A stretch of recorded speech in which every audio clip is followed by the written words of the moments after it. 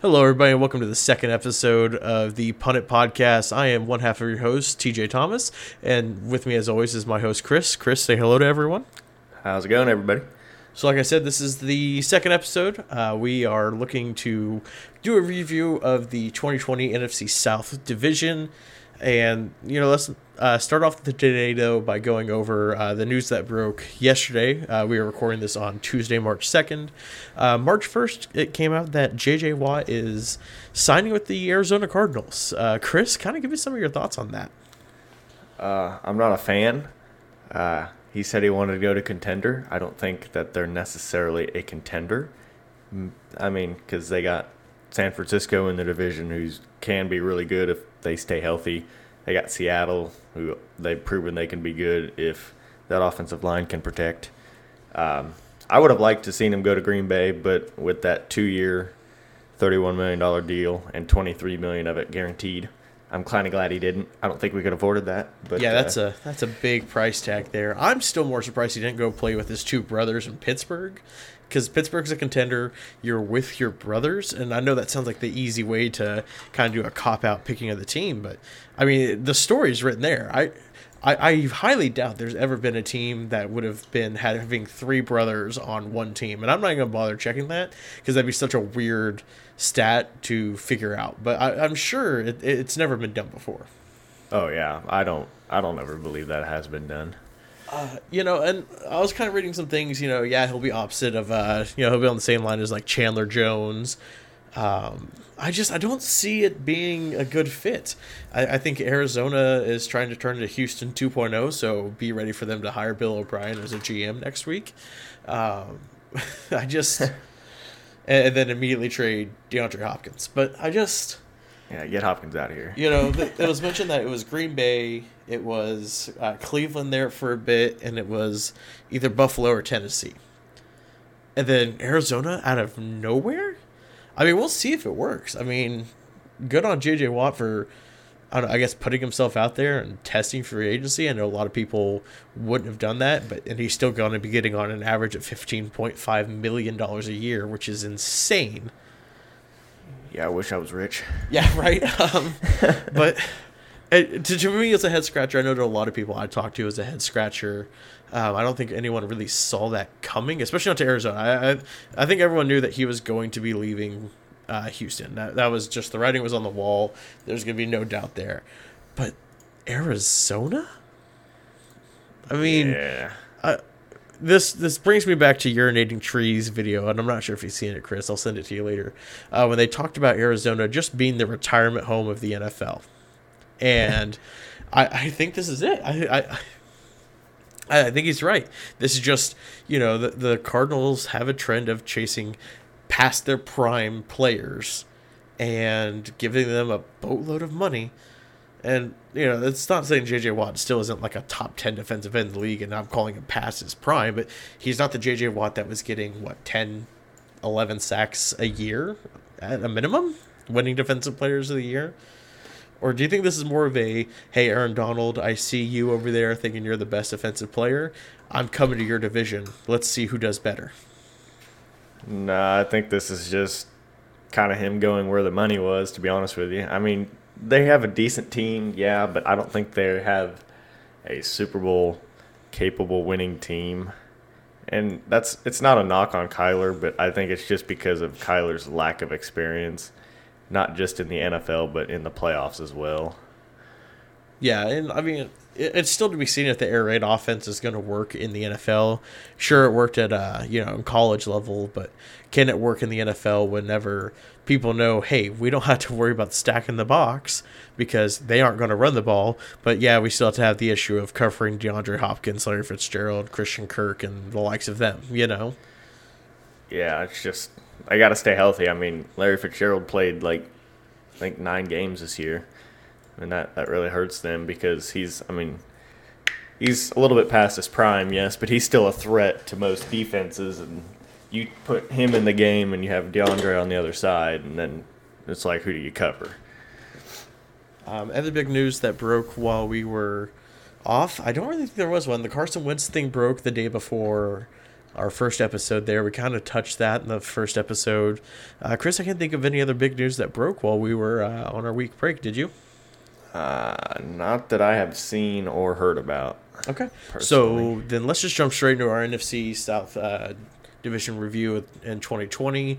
The NFC South, we called the NFC East the Trash Master division. I've called this the Old Goat division because you have arguably two of the best quarterbacks that have played in my lifetime, and Drew Brees and Tom Brady. And yes, they aren't what they were, but they were still pretty good. Brees was a question mark. But let's go straight to the Saints. And looking at their stats, for a receiving core that boasts Michael Thomas, Michael Thomas wasn't really a factor in the receiving game. He is, I'm looking at 5th. And I know he was hurt. He only played 7 games and still racked up 438 yards. But if this is going to be an issue of Michael Thomas, these issues happening, like Alvin Kamara was your biggest receiver this year. And to me, I looking at this from a non-perspective, like I know he played one more game than Sanders did. Sanders missed time with COVID, but that's unacceptable. Yeah, I'm not sure what the situation down there in New Orleans is with Michael Thomas, but they got to get it figured out because I think there was some bad blood in the water between Thomas and the coaching staff throughout the season, and I'm not sure if that hindered his playing time along with his injury or what. But I mean, yeah, if you're Michael Thomas, last year you broke the record for catches in a season, and then you come out next season and play 7 games, rack up 40 receptions for 438 yards. That's not very good. And a little bit of it falls on Drew Brees because he was kind of the Tom Brady style quarterback this year. He rarely threw it deep. Mm-hmm. And he just kind of checked down 5-10 yard routes, and he rarely chucked it deep. And I think that really hurt that Saints offense, to be honest with you. Because, the Saints overall, they weren't a bad team. You're looking at Drew Brees. He had 2,942 passing yards. Taysom Hill had 928. Jameis Winston had 75. Kamara had 932 rushing yards. I would have pegged him having more, but he also had 756 receiving yards. Like, that's big. Was Drew Brees what he was the past few years? No. And still at the time of recording, I don't think he's officially retired yet. I think it's still. Has he, or am I misreading that? It's still up in the air whether he's going to retire or not. And that's what I thought. I thought it was like all but a foregone conclusion. But he's still signed for a few more years. Yeah, I think like 2 more years is what he signed for. So if you're the Saints and you're Saints fans, do you look at this year with Michael Thomas as like, you know what? Everyone's entitled to a down year. Maybe he'll get his head on together and he'll bounce back and be the number 1 wide receiver in football, number 2 wide receiver in football behind DeAndre Hopkins, and maybe that boost up your. They still went 12-4. Yeah, yeah, for sure. That's not a bad record at all for not having Michael Thomas most of the season. It looks like their offensive line did great. They only gave up 29 sacks this year. They lost almost 200 yards. They lost 187 yards in sack yard losses. They had 28 touchdowns versus 8 interceptions. That's incredible. Longest throw was 52 yards by Drew Brees. Another great thing. But you can definitely tell the catalyst of this team was Alvin Kamara. He had 21 of their touchdowns between rushing and receiving. Yeah, that's a good stat for him to have. But if you're a Saints fan, that's kind of like we need to find somebody else to be at least a receiver. You got your running back for sure, but you need someone else to catch the ball. Fun stat, Taysom Hill had 8 rushing touchdowns. 8 rushing touchdowns. He's just a jack of all trades, apparently. He also had 1 receiving touchdown, which is baffling to me. He almost had 100 yards receiving, and he had over 100. Oh, God, he had 457 yards rushing. Wow. From Taysom Hill? For Taysom Hill. Interesting. And he had 928 yards throwing. He had 4 touchdowns and 2 picks. Got sacked 14 times, though. But I think that was more him just running around trying to yeah, create something. I'm sure. And you take a look at their defense. Their defense wasn't bad last year either. I thought they were one of the better defenses to have. Looking at wise, like they were really good. They had 45 sacks. That's always impressive. 18 interceptions. I mean, they had one pick six, which is incredible. They forced 7 fumbles. You know, I mean, it was a good defense. And I think as Saints fans, you're still going to look at this as a loss on the season because, this might be the end of Drew Brees, and you had that dud in the playoffs. I mean, because that was an awful game. You can't sit here and say that was anyone played good. Like that was just an entire bad play by both sides of the offense and the defense. And I know, Tom Brady in the playoffs is just some sort of magician. Like he steps back in time and calls on to his former self. He probably sacrifices somebody in the locker room to play this good. But I mean, yeah, except Tom Brady didn't play. I mean, he played good, but it was his defense that made him play good. I mean, I think they scored 3 touchdowns. Or Tom Brady threw for 3 touchdowns, but all 3 of those touchdowns were set up by turnovers by his defense in the red zone. It's like, I mean, I know there's a lot of Tom Brady is the GOAT kind of thing out there, but the defense does a lot for him most of the time. So let's just stick with the Saints for right now. We'll get to Tom Brady. Trust me, I'm sure we'll have some varying opinions on Tom Brady. But if you're the Saints, where do you go at quarterback now? Do you bring back a Drew Brees who may or may not be better or worse than he was this year? Do you go to a Taysom Hill and kind of open up your playbook a little bit more? Do you go Jameis Winston, or do you just say, you know what, let's roll the dice and let's get a new quarterback in the draft or free agency? Well, I think if Drew Brees wants to come back, I think obviously you let him. Most accurate passer in the NFL for a reason. There's no reason he doesn't deserve the starting job. But if he does decide to step out and retire, that quarterback room becomes kind of iffy. I don't know. I mean, you could have a quarterback camp between Hill and Winston, but I don't know if you can necessarily trust either one of them, considering Hill, he's more of a running type quarterback. And I mean, yeah, he's decent, but I think he's better when you mix him in occasionally and he's not a part of the game plan all the time. Mm-hmm. And Jameis, I mean, the last time he saw the field for an entire season went 30 for 30. So yeah, I don't know. Still working on a special for him. Yeah. So I don't know. I mean, I guess depends on where they pick. If they want to potentially go for a quarterback, I wouldn't. I mean, they got talent all around, so I wouldn't be opposed for the Saints to go for a quarterback, but at the same time, I'm not sure what they're necessarily thinking if Drew Brees retires either. Yeah, I mean, so they picked 28th in the draft in the first round, and to me, I look at this roster, and this isn't we can get a project quarterback or something. This is a team that your window is open now, and these windows you don't get a possible best running back in the league in Alvin Kamara and a top 5 running back or top 5 wide receiver in Michael Thomas when he's healthy and not having attitude problems. You just don't get those. So your window is open now, and if you may never get a window like this again. You were carried by Drew Brees for over a decade, and unfortunately he couldn't get it done this year. He may not be able to get done next year. He may not even be back next year. So you've really got to take a look at that locker room. This is going to be a unpopular opinion.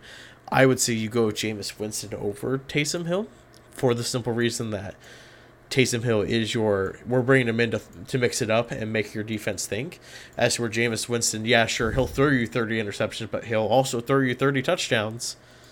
And it's one of those, whenever he was just trying to force feed it to Evans and Godwin down in Tampa, now he's got a safety valve with Alvin Kamara. He can throw it to, I believe Cook is their tight end. Yeah, Jared Cook. Yeah, Jared Cook. He has a good safety valve. You got two great wide receivers down there, and Emmanuel Sanders. I'm not sure if he's going to be brought back this year or not. But then you got Traquan Smith, and you've got Michael Thomas.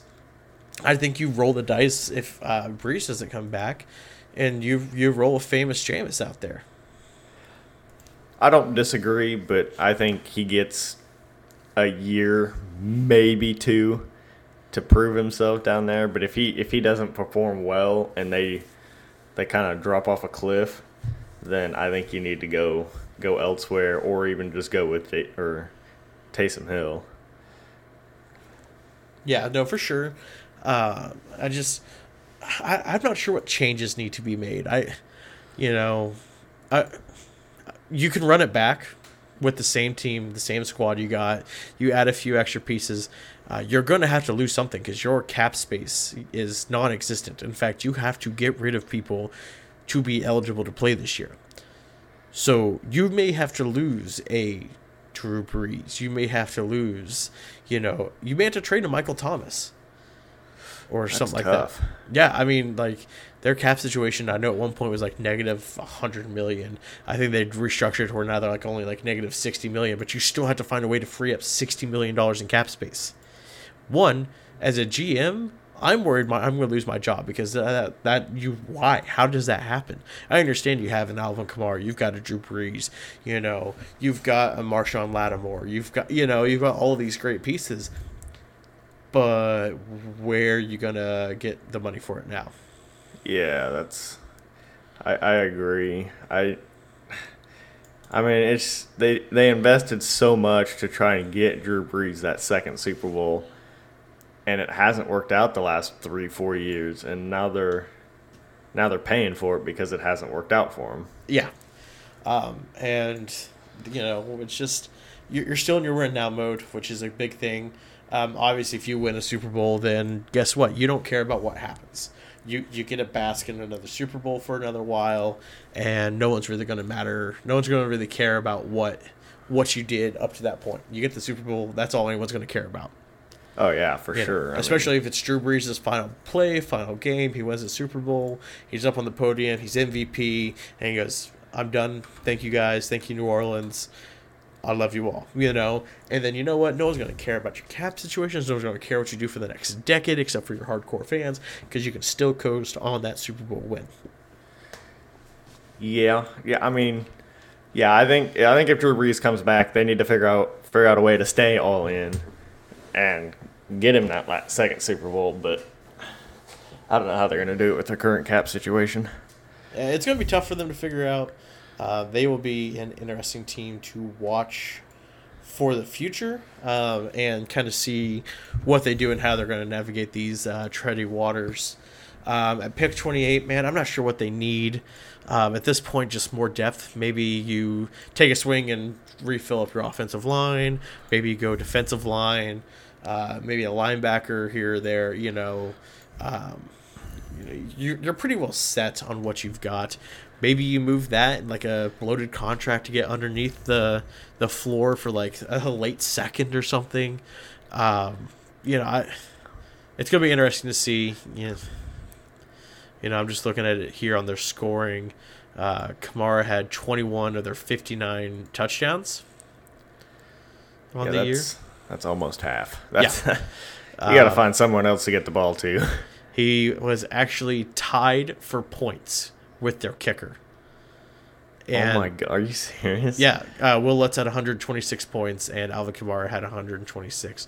Next behind them was Taysom Hill at 54, Jared Cook at 42, Latavius Murray at 30, Emmanuel Sanders at 30, Traquan Smith at 24, Drew Brees with 12, Josh Hill with 6.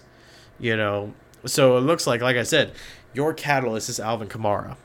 Oh, yeah. I mean, I think we all knew that. Oh, yeah, no. Anyone who didn't know that, you obviously didn't watch a single Saints game. And which you should. They are an exciting team, But, let me just take a look at their postseason stats, which this will be the most damning thing, I feel. Yeah, don't do that. Drew Brees had a 64% completion rate in 2 games.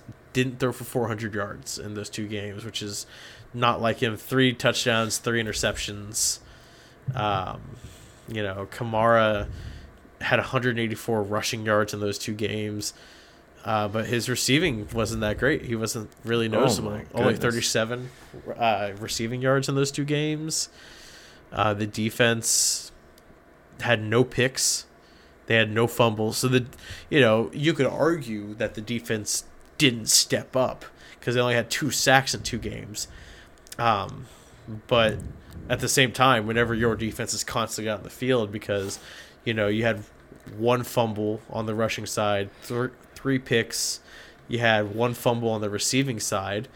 I mean, that's And I think all of those turnovers, except for maybe the receiving fumble, I think all of those came against the Buccaneers. Yeah, because the Bears didn't really host much of a threat against them, but I still felt like they kept it closer than they probably should have. Yeah, I think the Bears were in that game longer than they should have been. And really, up until I think that final score of that game was 21-7. So, I mean, yeah, really up until like the last 3 minutes of the game, the Bears were still in it. Yeah, so, and that leads me to a point I had in here. Did the Saints underperform in the playoffs? And I think if you're a Saints fan, you're sitting there going, yeah, we really underperformed. And whether that's just the wear of a season, the wear of COVID, or maybe you really take a look at Sean Payton and go, okay, why didn't you scheme better? What were you thinking of? Were you thinking that because we beat the Bucs twice in the regular season, we could just coast past them? You don't think Bruce Arians and Tom Brady learned? I mean... Yeah, I'm not sure what their necessary game plan was, but whatever it was, it wasn't a good one, and they did not execute. No. So, like I said, Saints are going to be, to me, I think the most interesting team, or one of the most interesting teams to watch in this offseason to kind of see what they do. They may not even be the most interesting team in their division to watch, but in my opinion, let's go to the most boring team that you're going to be watching in this offseason on what they're going to do.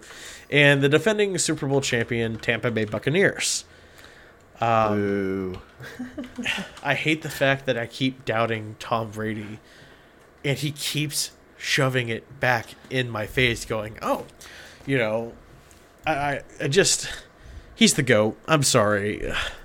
I know you're going to say it's Rodgers or somebody else. I can't anymore. I can't say he's not the GOAT. Tom Brady is the best quarterback to ever play the game. Is he the most talented? No.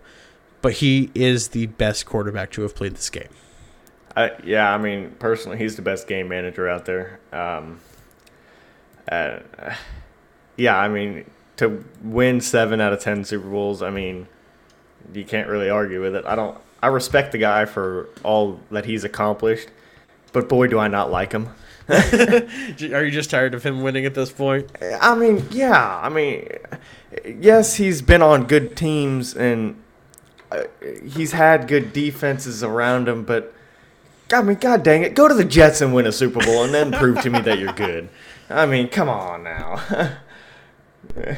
Oh man, you watch after his contract's done, he will go to the Jets and win a Super Bowl. Just so you had to go back on here and go, you know what? Fuck. I mean, at that point, by all means, just ride off into the sunset with your millions of dollars and 12 Super Bowl rings at that point, and just get out of my life. And then just go kiss your kids. I mean, Tom Brady's stats this year, man: 4,633 passing yards. I need to take a quick look at his stats over his past few seasons and see when was the last time he even had a 4,000-yard passing season. And I'm looking at it. Wow. Okay, he's consistently throwing for 4,000 yards. The last time he didn't throw for 4,000-yard season, 2016. Before that was 2010. Before that was his injury-plagued year in 2008, where he played a game. Yeah. Okay, so maybe I'm just underrating, and I can't believe I'm going to say this. Maybe I'm just underrating Tom Brady and his throwing ability, but because he's. Yeah. Okay. He's just good. 12 interceptions, 40 touchdowns.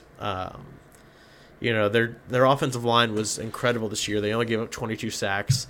Ronald Jones had almost 1,000 yards rushing next to Brady's 4,633 passing yards. Leonard Fournette had 367. Antonio Brown had -2 rushing yards. Suck it. Got him. On 2 attempts.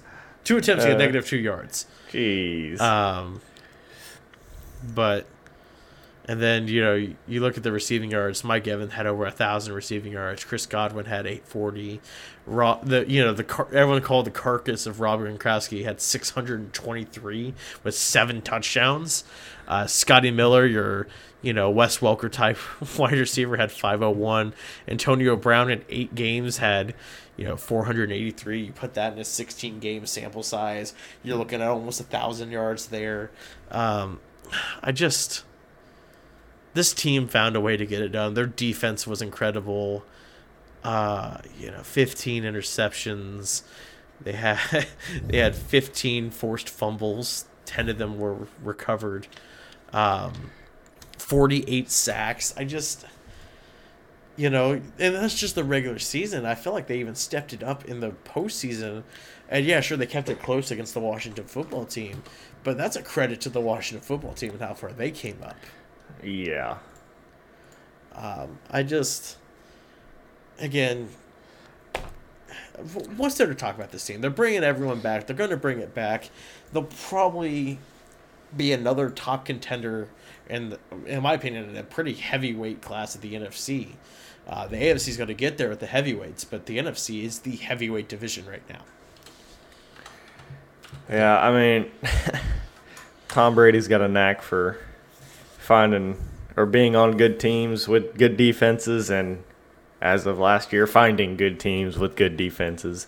And yeah, I mean, there's just nothing really to talk about for this team. They had a decent regular season. I mean, yeah, their 2 games against the Saints were no picnic for them, but they ended up turning that around, and I'm not even sure who else they lost to, but I mean, they came back in the playoffs and they played with a vengeance against the Saints. Came into frozen tundra of Lambeau Field and squeaked out a win. Okay, I'm gonna hurt feelings there, but I'm gonna read you their losses here, and I'm gonna tell you, and I want you to tell me which one doesn't belong to the others. I'm gonna read these in no particular order. So you had the 2 losses of the Saints. They lost 5 times. They had 2 losses of the Saints. Okay. 1 to Kansas City. Okay. 1 to the Los Angeles Rams. Okay. And 1 to the Chicago Bears. Oh yeah, I forgot about that loss. Yeah, one of these teams just does not belong here. And I'm sorry, Chicago. I'm looking at you. Oopsies. But and their games besides the Saints games were close. They lost 20-19 to the Bears. They lost 27-24 to the Rams. They lost 27-24 to Kansas City. They lost 34-23 in their first meeting to the Saints. We don't talk about Week 9 where they lost 38-3, but nobody ridiculed Tom Brady for only scoring 3 points, but yeah, whatever. I'm not salty. Like I said, I think this is going to be the most boring team in the offseason because they're just going to, except for the fact that we got to see drunk Tom Brady and him throw the Lombardi trophy from one boat to the other. I'm sorry, that was cool. Yeah, there were some unhappy people after that one. Yeah, they can suck it. Until they win as many as Tom Brady does, he could pay to go find a diver to go get the fucking Lombardi trophy, okay? But so their odds of repeating, I mean, it's hard to repeat in the NFL. Do I think they repeat? No. I'm sure I'll look back at this in a year and go, wow, I'm an idiot. They pick 32, just best player available. It doesn't matter. Yeah. Maybe you take another wide receiver, or not wide receiver, another cornerback. I felt like that was maybe their weaker end, but they did pretty good against the Chiefs. So, yeah, I mean, you go into the Super Bowl and you hold the defending Super Bowl champions to 9 points. It's pretty good. Yeah. So not really a whole lot of changes that need to be made. Just best player available. I'm tired of talking about the Bucs. There's nothing to talk about with the Bucs except for the fact they won the Super Bowl. Congratulations to you. Tampa Bay is getting all the nice things this year, and it's whatever. Do you have anything else to say about the Bucs before we move on? No, let's get out of here. I don't like them. Okay. So on to the Carolina Panthers, and man, this is the team of what if this happened. Obviously, the big thing that hurt them was Christian McCaffrey going down. That was very unfortunate for them. Oh, yeah. And, they lost Cam Newton, so they had to kind of scramble to figure out who their quarterback was going to be. They got Teddy Bridgewater. They went 5-11, so not a terrible season for not having your star player, not having a quarterback new to the system, a new coach and everything. So let's just take a look at the underlying stats here.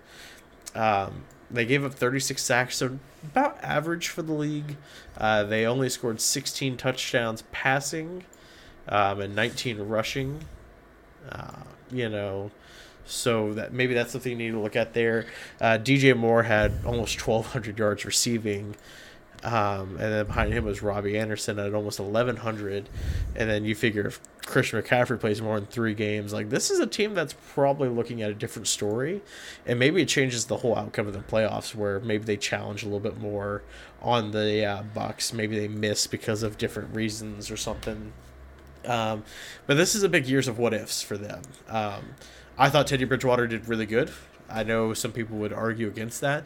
He had a 69.1% completion rating, like I said, 3,733 yards, 15 touchdowns. The 11 interceptions is a little too, the ratio isn't the best there. But then you're looking at what he did rushing wise. He didn't really do a whole lot rushing wise. He only had 279 yards.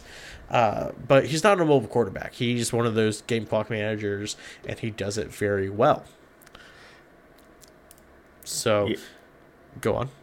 I think a lot of it had to do with it was just Teddy Bridgewater's first year in Carolina and learning a whole new system, learning what their strengths and weaknesses are, and then their biggest strength got taken out like 4 games in. So, yeah. I mean, that'll definitely hurt a learning quarterback. But yeah, overall, I think he performed really well. I mean, you throw for 3,700 yards. I mean, 15 touchdowns, a little low, but that's not terrible. And then 11 interceptions. That's probably, if I had to guess, that's probably on average for the league. Around 11-ish, 10-ish interceptions. The ratio isn't great, but it's because the touchdowns are, in my opinion, pretty low. But a lot of the times it's, you didn't have your main star in Christian McCaffrey. You had him 3 games, Yeah. And I thought it was, I forget what injury Christian McCaffrey had, but I know there was talks of him coming back at one point. I thought it was a good idea that they didn't bring him back, because that's just one guy you don't want to have injuries compound against, Yeah, for sure. But, I mean, looking at stats here, I mean, this first team I've seen so far that's had 2 1,000-yard receivers. So, I mean, they got playmakers. I think their main playmaker kind of ruined the game plan for them a little bit going on in the season, and that's what really hurt them. I mean, you put a Christian McCaffrey in any lineup, I mean, a team's going to score at least, it seems like 14 more points a game. I mean, and so I mean, you take a look at their schedule. They lost by 4 to Vegas in the first week. So, they lost their first 2 games with McCaffrey. Then they beat the Chargers. They beat the Cardinals after McCaffrey's gone. They beat the Falcons after McCaffrey's gone. They lose by 7 to Chicago. They lose by 3 to New Orleans. Lose by 8 to Atlanta. Lose by 2 to Kansas City. 2 to Kansas City without Christian McCaffrey. You get blown out of the water by Tampa Bay, 46-23. You shut out Detroit. You lose by 1 to Minnesota, 10 to Denver. You lose by 8 to the Packers, and you get blown out of the water by the Saints. You add a Christian McCaffrey into those games, I'd argue say this team goes 11-5 instead of 5-11. I'd almost say 12-4. And that's just because that's the type of caliber Christian McCaffrey is. He is a game changer. He is probably take your pick on whether you want Alvin Kamara or Christian McCaffrey. They're both in the same. I mean, it's they're both game changers. They both change your game. I guarantee you, if McCaffrey has a full season, he has more than Mike Davis' 642 rushing yards. In fact, in 3 games, he had 225. I think he doubles that. While Mike Davis in 15 had 642. So, let's just go and take a look at McCaffrey's stats here real quick. Let's say, rushing wise, he goes with his lowest season where he played a full thing, which was 435, which that was his rookie year. But then you say, oh, the next year he goes for almost 1,100, and then 1,387. So you saw a progression, and then this year was injured. I bet next year. I mean, we're looking at comeback player of the year. I mean, he received 651 his first year, 867, over 1,000 yards receiving last year. I mean, like I said, this is when we talked about Alvin Kamara being the guy in New Orleans. Christian McCaffrey's the guy in Carolina that offense runs through. Yeah, I don't see him not being comeback player of the year next year. He's just too good unless he gets hurt again to not be comeback player of the year.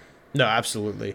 But, so I saw a lot of question marks about, will Carolina move on from Teddy Bridgewater? Do they get a new QB? They pick 8th in the draft. They've been talked about trading up with Miami at 3, or even possibly with the Jets at 2, or there's a couple different options they could go with. I'm under the personal opinion, I don't think you trade up. I think if you want a quarterback, there's going to be plenty available at 8 that you could choose from, unless there's like one guy you're targeting to go get. But Teddy Bridgewater is just a good option as well. I don't really see the need to move on from him. Yeah, I don't. If I'm the Carolina Panthers and I'm a fan of them, I don't want them to move on from Teddy Bridgewater for at least another year. I think he needs Christian McCaffrey for a full year, and then we'll see what that does. Because I mean, McCaffrey, that dude, like we've been saying, is a game changer. So I think if you give McCaffrey to Bridgewater for a year, I bet you they go 10-6 at worst. Yeah. And so, maybe at 8, maybe you go defense. Like, this is the team last year that went all defense in their draft. And I applaud that. You realized defense was our weakness. Let's fix it entirely. Maybe pick an offensive line. Penny Sewell might be available at 8. If not, there's going to be plenty of defensive options. I'm looking at their interceptions. Their top cornerback had 3, and then you had a safety with 1, a linebacker with 1, 2 other safeties with 1, and then no one else had an interception. Ooh. So yeah. They might want to focus on that defensive side of the ball. But their pass deflections were really good and the same token. The same guy that 3 interceptions had 11 pass deflections. The guy below who had 0 interceptions had 9 pass deflections. So, I mean, they were a good team. Their sacks, they had a pretty good defensive line. They had 29 sacks, which is pretty good.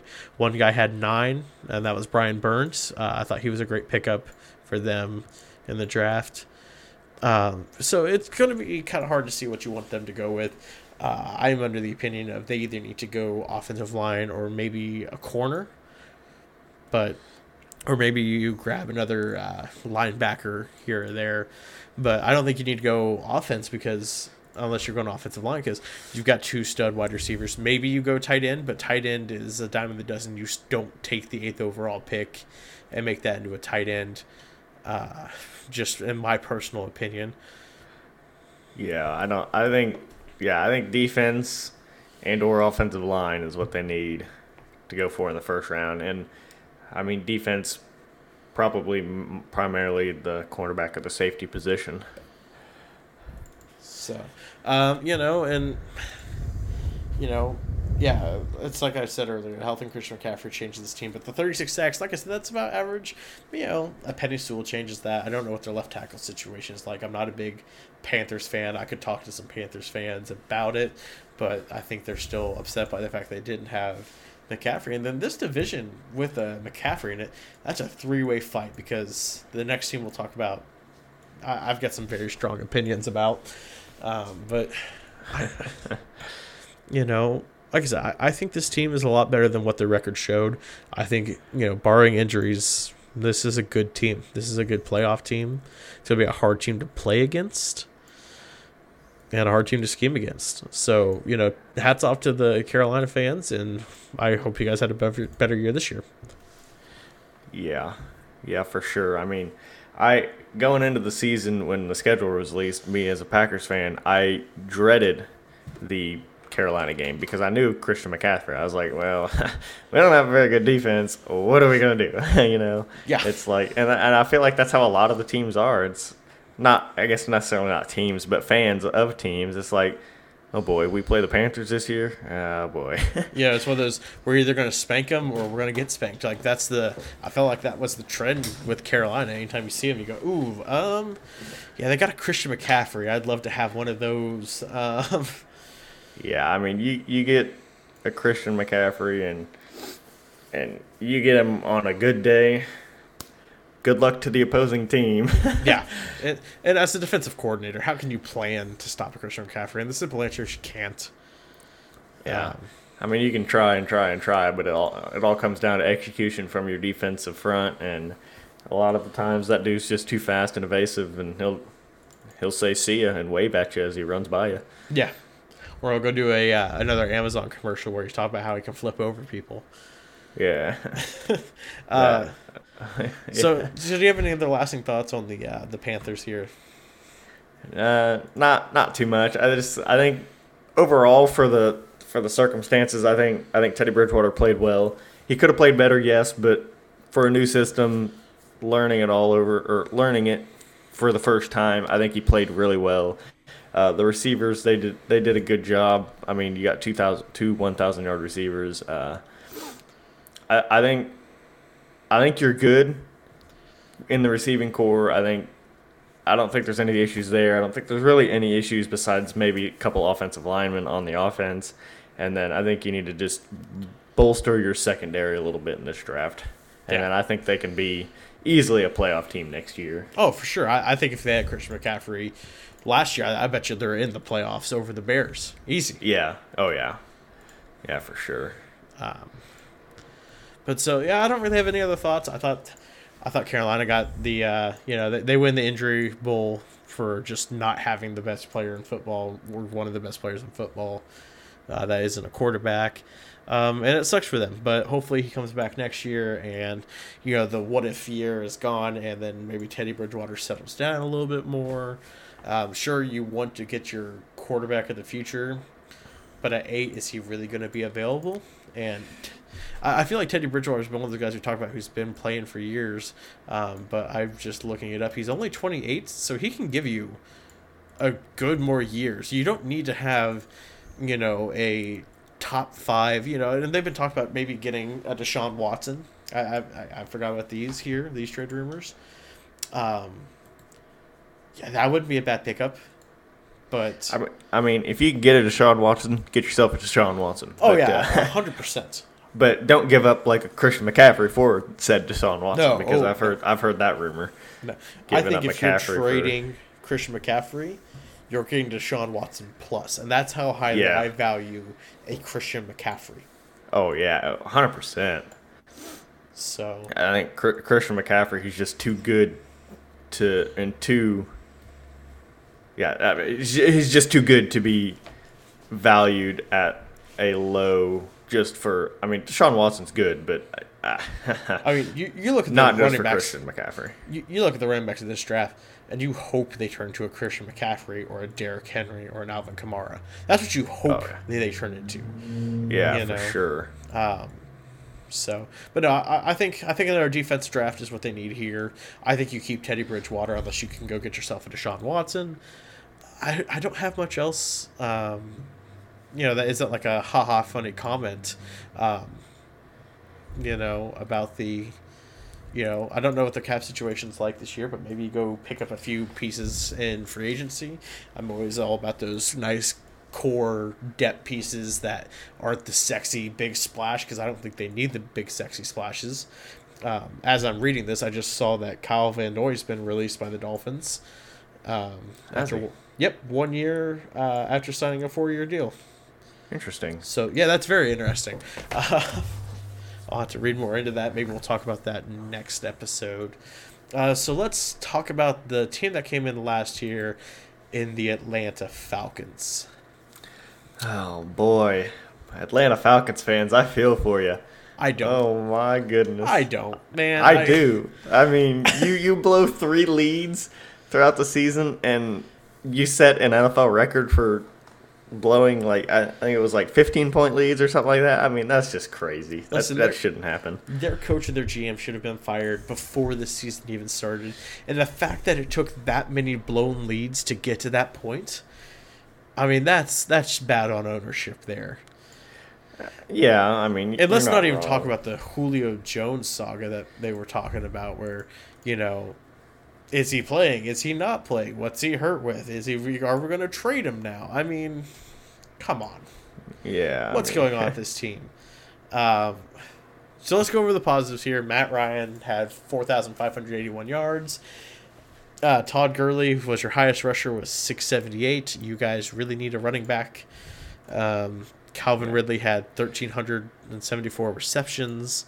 Your defense was meh at best. You gave up 41 sacks, so that offensive line needs to be worked on as well. Hey, you pick fourth. There's a Penny Sewell potentially available. Nudge, nudge, wink, wink. You lost 257 yards on sacks. Yikes. Yeah. You only had 1,532 in rushing, and that's with a Todd Gurley who had arthritis in his knee, getting you almost 700. Brian Hill, who I'll be honest, I've never heard of, got you almost 500. Ito Smith had almost 300. Matt Ryan was your fourth highest at 92. And then you go to the receivers here who had 9 yards. Yeah. Yeah, it was not a good rushing attack. But, again, you got Matt Ryan, though, so you can just throw the ball. Calvin Ridley, 1,374. Russell Gage, 786. Julio Jones, who had played 9 games, had 771. Hayden Hurst, your tight end that you picked up, had 571. I'm not even going to try and say that name. Olamide Zacchaeus had 274. Yeah, it's Zacchaeus, but I don't know how to say his first name. Yeah. But then you look at their defense. Interception-wise, they had 12. That's pretty good. Your pass deflections were 51. They had 29 sacks, so maybe you can up their sacks a little bit. They had 17 forced fumbles, only recovered 9 of them. The opinion I have is not one that Falcons fans are going to want to hear, but I'll let you talk positively first before I bring in the doom and gloom. Yeah, I mean, there's really not a whole lot of positives. You guys, they went 4-12. That's not great. I mean, Matt Ryan, he still threw for 4,500 yards. That's pretty decent. He threw for 26 touchdowns, 11 interceptions. I mean, that's not bad. I've seen worse. Yeah, I'm not sure why they went out and got Todd Gurley. I think they could have maybe got somebody in the draft and or just developed somebody like a Brian Hill. I just don't think Todd Gurley was a good acquisition. But we're sitting here doing this podcast and they're making decisions for a reason. Yeah. So, but I think if you're Calvin Ridley, you realize, I mean, he's a stud receiver. You get Julio Jones in there. I mean, that opens up the floodgates for either one of those guys. And even Russell Gage, he emerged as a solid number 3 receiver. So, I mean, yeah, you get Calvin, you get Julio, and then a lot of the attention goes to those two guys, and then you got Russell Gage standing in the middle of the field, wide open, waving his arms like, throw me the ball, I'm open. It's a lot of attention gets drawn to those two guys. So, I mean, I think your receiving core is okay. I don't think there really needs to be any changes there. Maybe you get another receiver just to be the number 4 in case a Julio goes down. Because looking at it, I'm not really seeing that they have a true number 4. Maybe Zacchaeus, but he didn't perform too well. But yeah, I think on the defensive side of things, I think they just need to. I think they need some cornerbacks. Because I mean, your offense can score, as it's been shown, but your defense will also give those exact same scores up. So I mean, I think you need to really focus on the defensive backs and the linebacking core in the draft. And and in free agency, and then just see where you can go from there. You ready to hear what I think they need to do? Yeah, I'm ready to get a good laugh in today. They need to blow it up entirely. I'm talking you trade Julio, you trade Matt Ryan, and the only person I think you really consider keeping is Calvin Ridley. Unless you get a crazy, oh my God, offer for Calvin Ridley. I truly think that's what you need. You need to tear this down. You guys were so close to getting into the Super Bowl and winning the Super Bowl, and then you blew a 28-3 lead. That's bad coaching. But yeah, I mean, up until at the 28-3 point, you're like, man, they are coaching a great game, and then it just blew up in their face. Yeah, and but now it's been how many years since the 28-3? I think it was in 2016, so 4. This will be the 5th year. Yeah. And they haven't gotten close to that point since. Blow it up. Julio Jones is 32. I wouldn't want him on my team. Matt Ryan's not going to lie. But. Matt Ryan's 35. Your window has shut. It is gone. It is done. So yeah, I'm not sure there's another opportunity for Matt Ryan, even if he does get traded to somebody else. Yeah. The only other team that would have made sense for me where he would have possibly succeeded would have been Indianapolis, but hey, they got themselves a Carson Wentz. Yeah. Your window's done. Maybe if you can hold on to and do a quick rebuild, Calvin Ridley's only 26, but you know what really accelerates a really good rebuild? Blowing it up entirely. I know you got that brand new fancy stadium. You got to get people in there. Blow it up. I'm talking nuclear warhead your roster. Because you know what's going to be great? If you get like 6 first-round picks in the next 2 years or 3 years. You know how quickly that's going to boost up? You had the 4th overall pick this year. You know how many your options are limitless at 4th overall. Besides, unless you want a Trevor Lawrence. But even then, I'm pretty sure if you call up the Jags and go, hey, we'll offer you the 4th overall pick and a Calvin Ridley or a Julio Jones. I mean, at 4th overall, you could take a Zach Wilson. He's not as good as Trevor Lawrence or a Justin Fields, and to me, if I'm Atlanta, I'm taking Justin Fields because, hey, he's an Atlanta boy. He's gonna have that pride in his chest to do it. Yeah, I mean, I'm not so sure I agree with the blow it up mentality. I mean, they got a good team around them on offense, but it's just they need pieces on defense. And I think Matt Ryan is still a perfectly capable quarterback to get them to the playoffs, to get them to another Super Bowl, but they need the defensive help, and I feel like that for a lot of other teams in the NFL. I mean, Matt Ryan, he threw for 4,500 yards. That's really good. Yeah, that's impressive. But, I mean, the 26 touchdowns, they were lacking a little bit. He can do better. And the 11 interceptions, about right on average for the NFL. And 41 sacks is unacceptable by that offensive line, though. Yeah, and I think that's the only, other than potentially going for a running back like maybe an Aaron Jones, who's a free agent this year, I think that the offensive line needs to be touched on and the running back. But, I mean, Brian Hill, I think if you start Brian Hill instead of Todd Gurley, I think Brian Hill could potentially be a really good running back because he had 100 attempts and 465 yards. I mean, that's only 95 attempts less and just under 200 yards less than what Gurley had. So I think if you give Brian Hill the lead role, he can do a lot better than what Gurley did. I sit here and I look at it, and eventually what I see this team becoming is an 8-8 team. You're not going to get better as an 8-8 team. You just can't. I feel like 8-8 is probably what at best they could do. Because, yeah, sure, you've got Calvin Ridley, you got a Julio Jones. A lot of people now have 2 really good, solid corners. And because they're not going to be stacking the box. You're going to send out Todd Gurley again? Yeah, I mean, that doesn't scare me as a person. You're not going to take a 4th overall chance on a running back. And if I remember correctly, I think they only have the one pick in the first round. Yeah, I think you're right. So to me, at fourth overall, your options are either you go best defensive player available, you go Penny Sewell, or you go Justin Fields. See, I mean, But- yeah, I mean, I don't disagree with those first two. I don't think you go away from Matt Ryan yet. I still think he's got good years left in him if he's got a good offensive line. So I think you go Penei Sewell, or however you say his name. I butchered that, I think. But yeah, I think you go offensive line and then focus on. So maybe first two rounds go offensive line, but then your later rounds you focus on defense.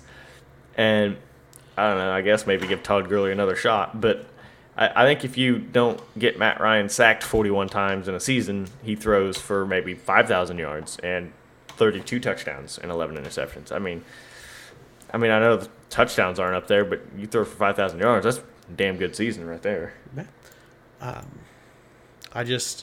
To me, you know what is a great way to have a fresh young QB learn? You draft him fourth overall and you have him sit behind Matt Ryan. Yeah, but I know you're a little salty about that opinion right now, Jordan Love over there. But I mean, I'm not saying Justin Fields is going to turn into the next Aaron Rodgers, but it worked for him. I mean, yes, but I also wasn't necessarily paying attention to the Green Bay Packers at the time that Aaron Rodgers was drafted, mainly because I was 5 and I can't necessarily remember it. But I mean, it's worked out. It has, but in that situation, I mean, yeah. See, I think it could potentially work out more for Jordan Love than for maybe say a Justin Fields, unless he's got just that raw talent. Because Aaron Rodgers is just such a great, athletic, smart quarterback that he can learn just so much from. I mean, I think if Jordan Love comes out of Green Bay in 3 to 4 years and he doesn't perform well in the NFL, I'd be shocked. Even if it's not for Green Bay, I'd be shocked. Well, I mean, that's a pretty good assessment. I still think that this is going to be this offseason is going to really depend on how their franchise is going to look for the next decade, in my opinion. And you can't mess this up, because if you do, you're going to be back to the Deadbirds era again. And that's not something you want. You don't want pre-Matt Ryan era Falcons again. That era between Vic and Ryan. Because that's how you lose fans, and fast. Yeah. Yeah, I don't know. I mean, we'll have to see what they do, but I think our opinions kind of, for the first time this podcast, differ on what they need to do. Yeah, I mean, it'll be interesting to see. To me, it's been almost 5 years now since you went to the Super Bowl.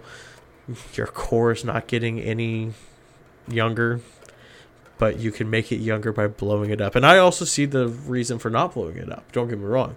I totally see, you know what? Well, let's just stack up on defense and let's roll this out there again.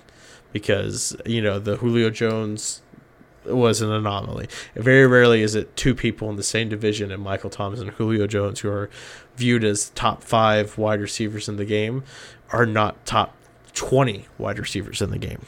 Yeah, that hurt a lot of people's fantasies this year. Yeah, for sure. So maybe it's a fluke here. Maybe I'm overreacting on the blow it up. But to me, I take a look at it and go, nope, this is what needs to happen.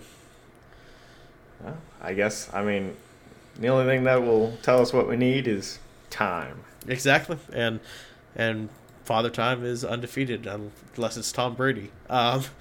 So let's go into our grading segments for the review on the years. I'll let you start off. What did you think about the Saints? What grade would you give them for 2020? Oh, boy. I would probably give the Saints a C- or a C+. And I say that because they spent the last few years selling out to get the best players on offense, to get good defensive players, to get Drew Brees that elusive second Super Bowl, and they keep blowing it up in the playoffs. They keep screwing up. They keep playing poorly in games where they really shouldn't be playing poorly. And I think that they should have been in the NFC Championship game. I don't think they would have won if they went to Green Bay, but that's another timeline, another future. Or, yeah, you know. But I can't really see myself giving them anything better than a C because of the cap situation, or a C plus, because of the cap situation, and with what all they have done the last few years to try and get over the hump and get into the Super Bowl again for the first time since 2011, right? I think so, yeah. Yeah. So this season will be 10 years since they made it and won the Super Bowl, but. Which is your 2011? I think so. I think that was what. Because Packers won in the 2010 season, 2011 year. They won 2010. Okay. Yeah, because Oh, Giants was 2011. Yeah, that's my bad.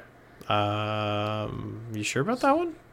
Yes, because the Packers went 15-1 and lost to the Giants in the divisional round. Trust me, I remember. Okay, I'm going to trust you on this one. Because, at least I think. Because now I'm just Wikipediaing lists of Super Bowl winners. Let's see. 2010 was the Saints. 2011 was the Packers. No, wait. No, 2009, 2010 season was the Saints. 2010 to 2011. Yeah. Okay. Yeah. Okay. Yeah, and then the 2011 to 2012 season was the Giants. Yeah. Okay. Okay, so we got that all sorted out. No, so for the Saints, I give them a C, just a flat-out C. I'm not a big fan of the plus and minuses unless you're either really good or really bad. I give them a C. I thought another year of you kicking the can down a road, and I hate to say wasting, but you wasted another, potentially the last year of Drew Brees. And so, that's, I don't really know how any other way to put it. So I'm giving them a C. There you go. That's fair. So on to the Bucks. You can start with stupid Tampa Bay. You win the Super Bowl, you get an A plus. It doesn't have to be any more explanatory than that. You win the trophy. You're the best team in the football. You get the best grade. I'm gonna give them an A. I'm not a fan of that plus and minus stuff. But did you just give them a C minus in the Saints? No, I gave them a C plus. Oh. No, I mean, yeah, it's an A plus for the Bucks. I hate to say it, but it's essentially you win the Super Bowl, you get the trophy, you get the best grade. I mean, there's nothing really to touch on. Really, they got a good offense, they got a good defense. Just gonna see what Chris Godwin decides to do in free agency, and from what I've heard, he wants to stay in Tampa Bay to play, and he'll do it for what I've heard is significantly less money. So yeah, well, what helps benefit your cut of salary is Super Bowl wins and ad deals. Yeah. So on to the Panthers. I give them a B. For the simple fact that if you can do that good without Christian McCaffrey, I think you can do really good with a Christian McCaffrey. Yeah, I agree. I want to give him a B too, and it's pretty rare to give a 5-11 team a B for the season. But my main reason is because Teddy Bridgewater, he played well, and he threw the ball well. He made relatively smart decisions, and based on their schedule and the way they lost their games, they should not have lost some of their games. I mean, they lost a lot of them by field goal margins or touchdown margins, and that's just one mistake or one stop away from winning the game. So I think overall they were a decent team all season, and yeah, Christian McCaffrey would have just easily put them over the hump, and they probably would have been a 10-6 team this season. And yeah, so I think next year it'll be much better for him if Christian McCaffrey can stay healthy. Yeah, I think a B is a fair grade for this team. They had their ups and downs, but I feel like it was more of a promising start for Teddy Bridgewater in Carolina than it was a bad start. I mean, yeah, the record didn't prove that they were good, but their stats show otherwise. Yeah, and again, if you lose one of the best players in football, then I think you're given a little bit of leeway there. Oh yeah, for sure. And so on to the Falcons. Chris, what grade do you give them? I won't be so harsh. I'll give them a D. You guys need to learn how to close out games. That's just plain simple. I mean, come on. 28-3, the first 5 games this year. Yeah, I mean, it was just atrocious. I mean, you want to make records in the NFL, but you don't want to make records that the Atlanta Falcons made. Yeah, you need a better defense and some better pieces on the offensive line. I like we were talking about. I think Penei Sewell is a decent 4th overall pick. Decent. One of the best offensive tackles to come out of college in years, and he's just decent. He would be a good acquisition for that team. But yeah, I think if you get him and then you focus on the defense the rest of the draft, maybe a sleeper running back. But then again, I think they could still go after Aaron Jones. I don't want him to leave Green Bay, but he's a good running back, so I think there's a potential that he does leave. And I think the Falcons would be a good fit. But yeah, I think a D is fair, and maybe a little bit too generous with how their season played out. But yeah, we'll see. For me, I have written down a grade of nuclear warhead for blowing it up. But if I can't give them a nuclear warhead for a grade, then I'm giving them F for Falcons. Oof. That's big tough. So let's go to the final segment here of positive and negatives before we sign off here for the week. Positive for the Saints, you did pretty good without a really Michael Thomas. That's really impressive. Negatives, you did really bad in the playoffs and potentially don't have a Drew Brees anymore. Yeah, I'd say the positives are they went 12-4 when they had no Michael Thomas for, I don't know, I can't do math, a lot of the games of the season. And then Drew Brees, he also had an injury, and I think came back one game too early. But you went with Taysom Hill. I mean, they went undefeated with Taysom Hill starting at quarterback, I think, right? Yeah, I think so actually. If not, they lost one game with Taysom starting at quarterback. Either way, I think they did really well without some of the pieces at points during the season. But yeah, they just need to figure out how to get it done in the playoffs. The last 4 years, I mean, it's just been, if you're a Saints fan, you just don't want to make the playoffs because you'll just get heartbroken. I mean, yeah, that's just awful. So now on to the Bucks. Plus and minus, or positive, negative, whichever one you want to call it. Obviously a positive, you won the Super Bowl.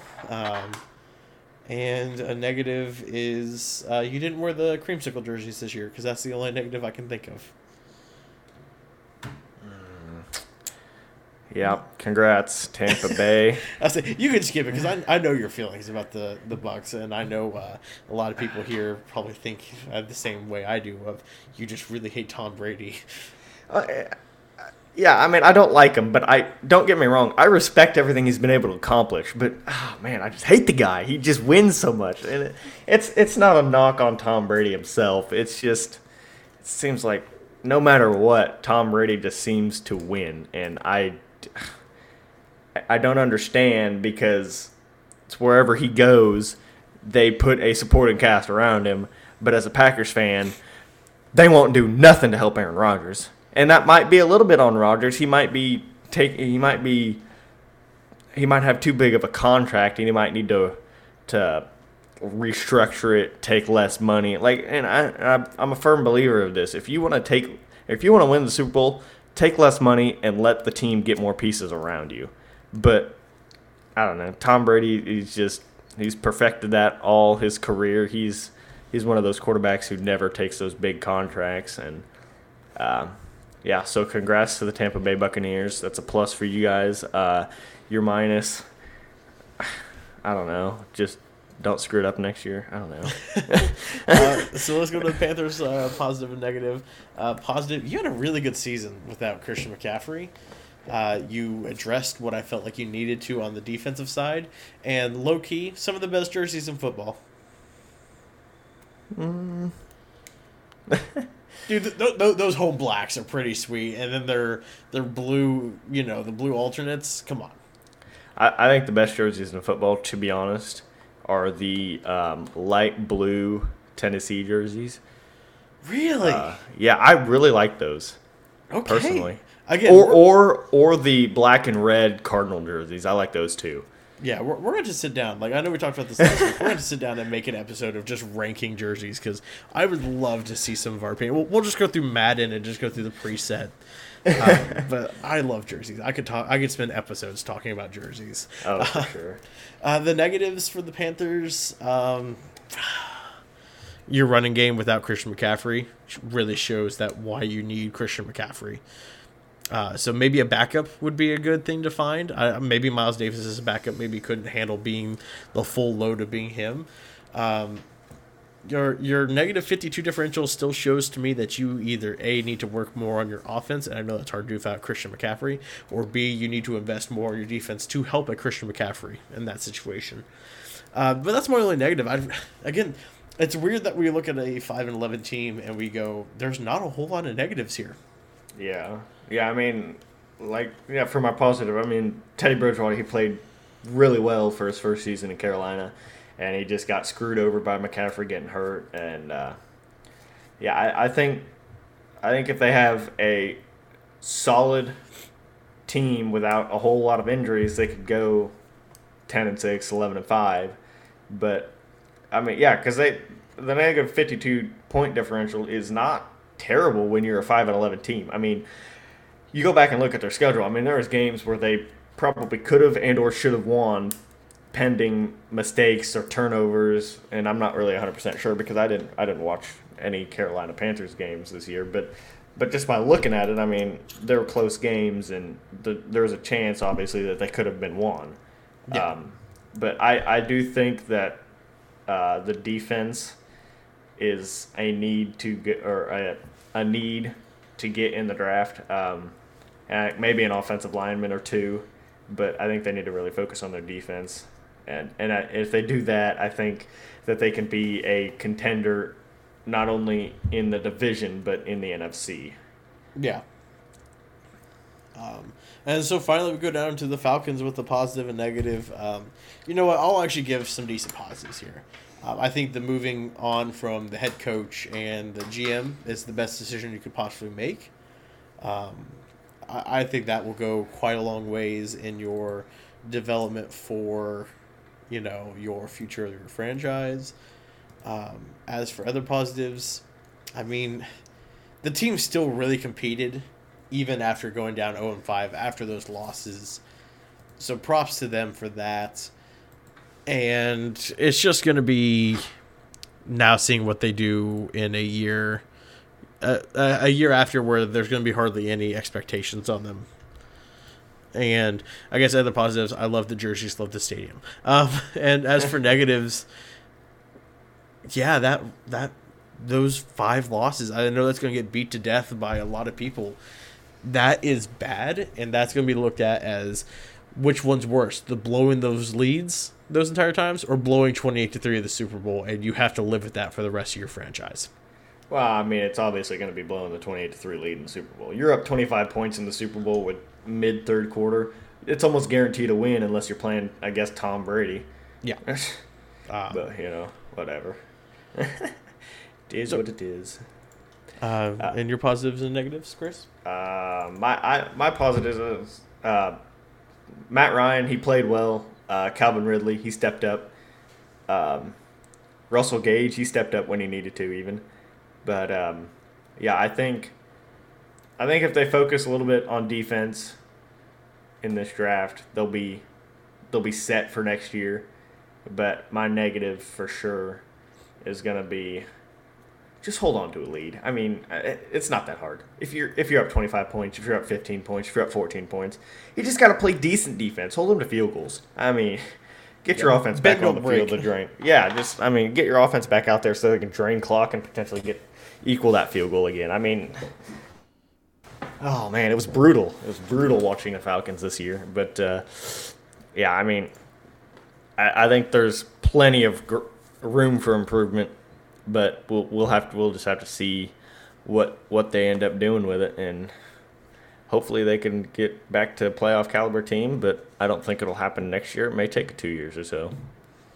Yeah, so it'll be interesting to see. Again, this division is either always really competitive or it is absolute, dog shit. And there's no real other way to put it. So I guess that's going to be the end for our review on the NFC South 2020. Chris, do you have any final remarks before we close out this chapter of the NFC South? I'm just glad I don't have to talk about Tampa Bay anymore until we get to Green Bay. You're right. We don't. And with that, I will say thank you guys for listening to our episode 2 of the NFC South, where we talked about. And tune in next week as we talk about the NFC North minus the Green Bay Packers. We are saving the Packers and the Dolphins for their own special things because we can do a deep dive on them because that's our passion. And tune in next week as we do that. And until then, thank you guys for listening. Have a good one. Peace.